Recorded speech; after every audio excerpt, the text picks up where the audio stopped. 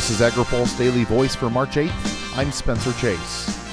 As the debate over the future of the Renewable Fuel Standard continues, the nation's refinery and biofuel facility employees are getting involved in the conversation. On Wednesday, 150 biofuel plant managers and industry leaders sent a letter to President Donald Trump asking him to support regulatory relief that would lift summertime restrictions on E15 sales. That letter comes as members of the United Steelworkers are on Capitol Hill this week asking for a cap on the price of renewable identification numbers. Those are the credits used to measure compliance with the RFS. The trip comes following bankruptcy filings at a Pennsylvania refinery. Justin Donnelly is the president of the Toledo Refining Company USW Local 912 chapter.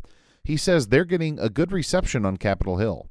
I think their ears are wide open because their eyes have seen what's happened. We talked 10 months ago that if relief didn't come to this situation, refineries are going to be in jeopardy, and PES is only the first one, and it is starting. That ball has started down the hill. Donnelly says USW is not opposed to biofuels, but doesn't believe the price of RINs is beneficial to farmers. Our statement has never said stop blending. It's never been the position we've taken. In all fairness, we don't see them as being who's benefiting from the RIN prices. The integrated, the big oil companies are who's holding the RINs hostage, making us pay that ridiculous price to get them, and they're making the windfall profits.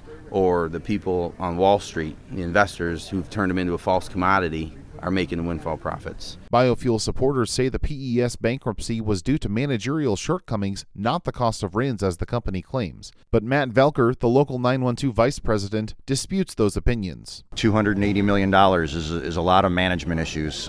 With an industry that's as successful as oil, I would think that the people at the top of the PES food chain, if they had management issues that cost them $250 million, they would have solved those. You don't survive as long as they have. And Philadelphia Energy Solutions, formerly a Sunoco facility, they've been refining in that facility for 100 years.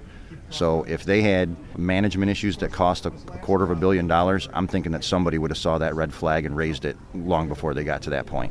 Velker says financial trouble for refineries would have ripple effects throughout the local communities where those facilities are based. Reporting for AgriPulse, I'm Spencer Chase.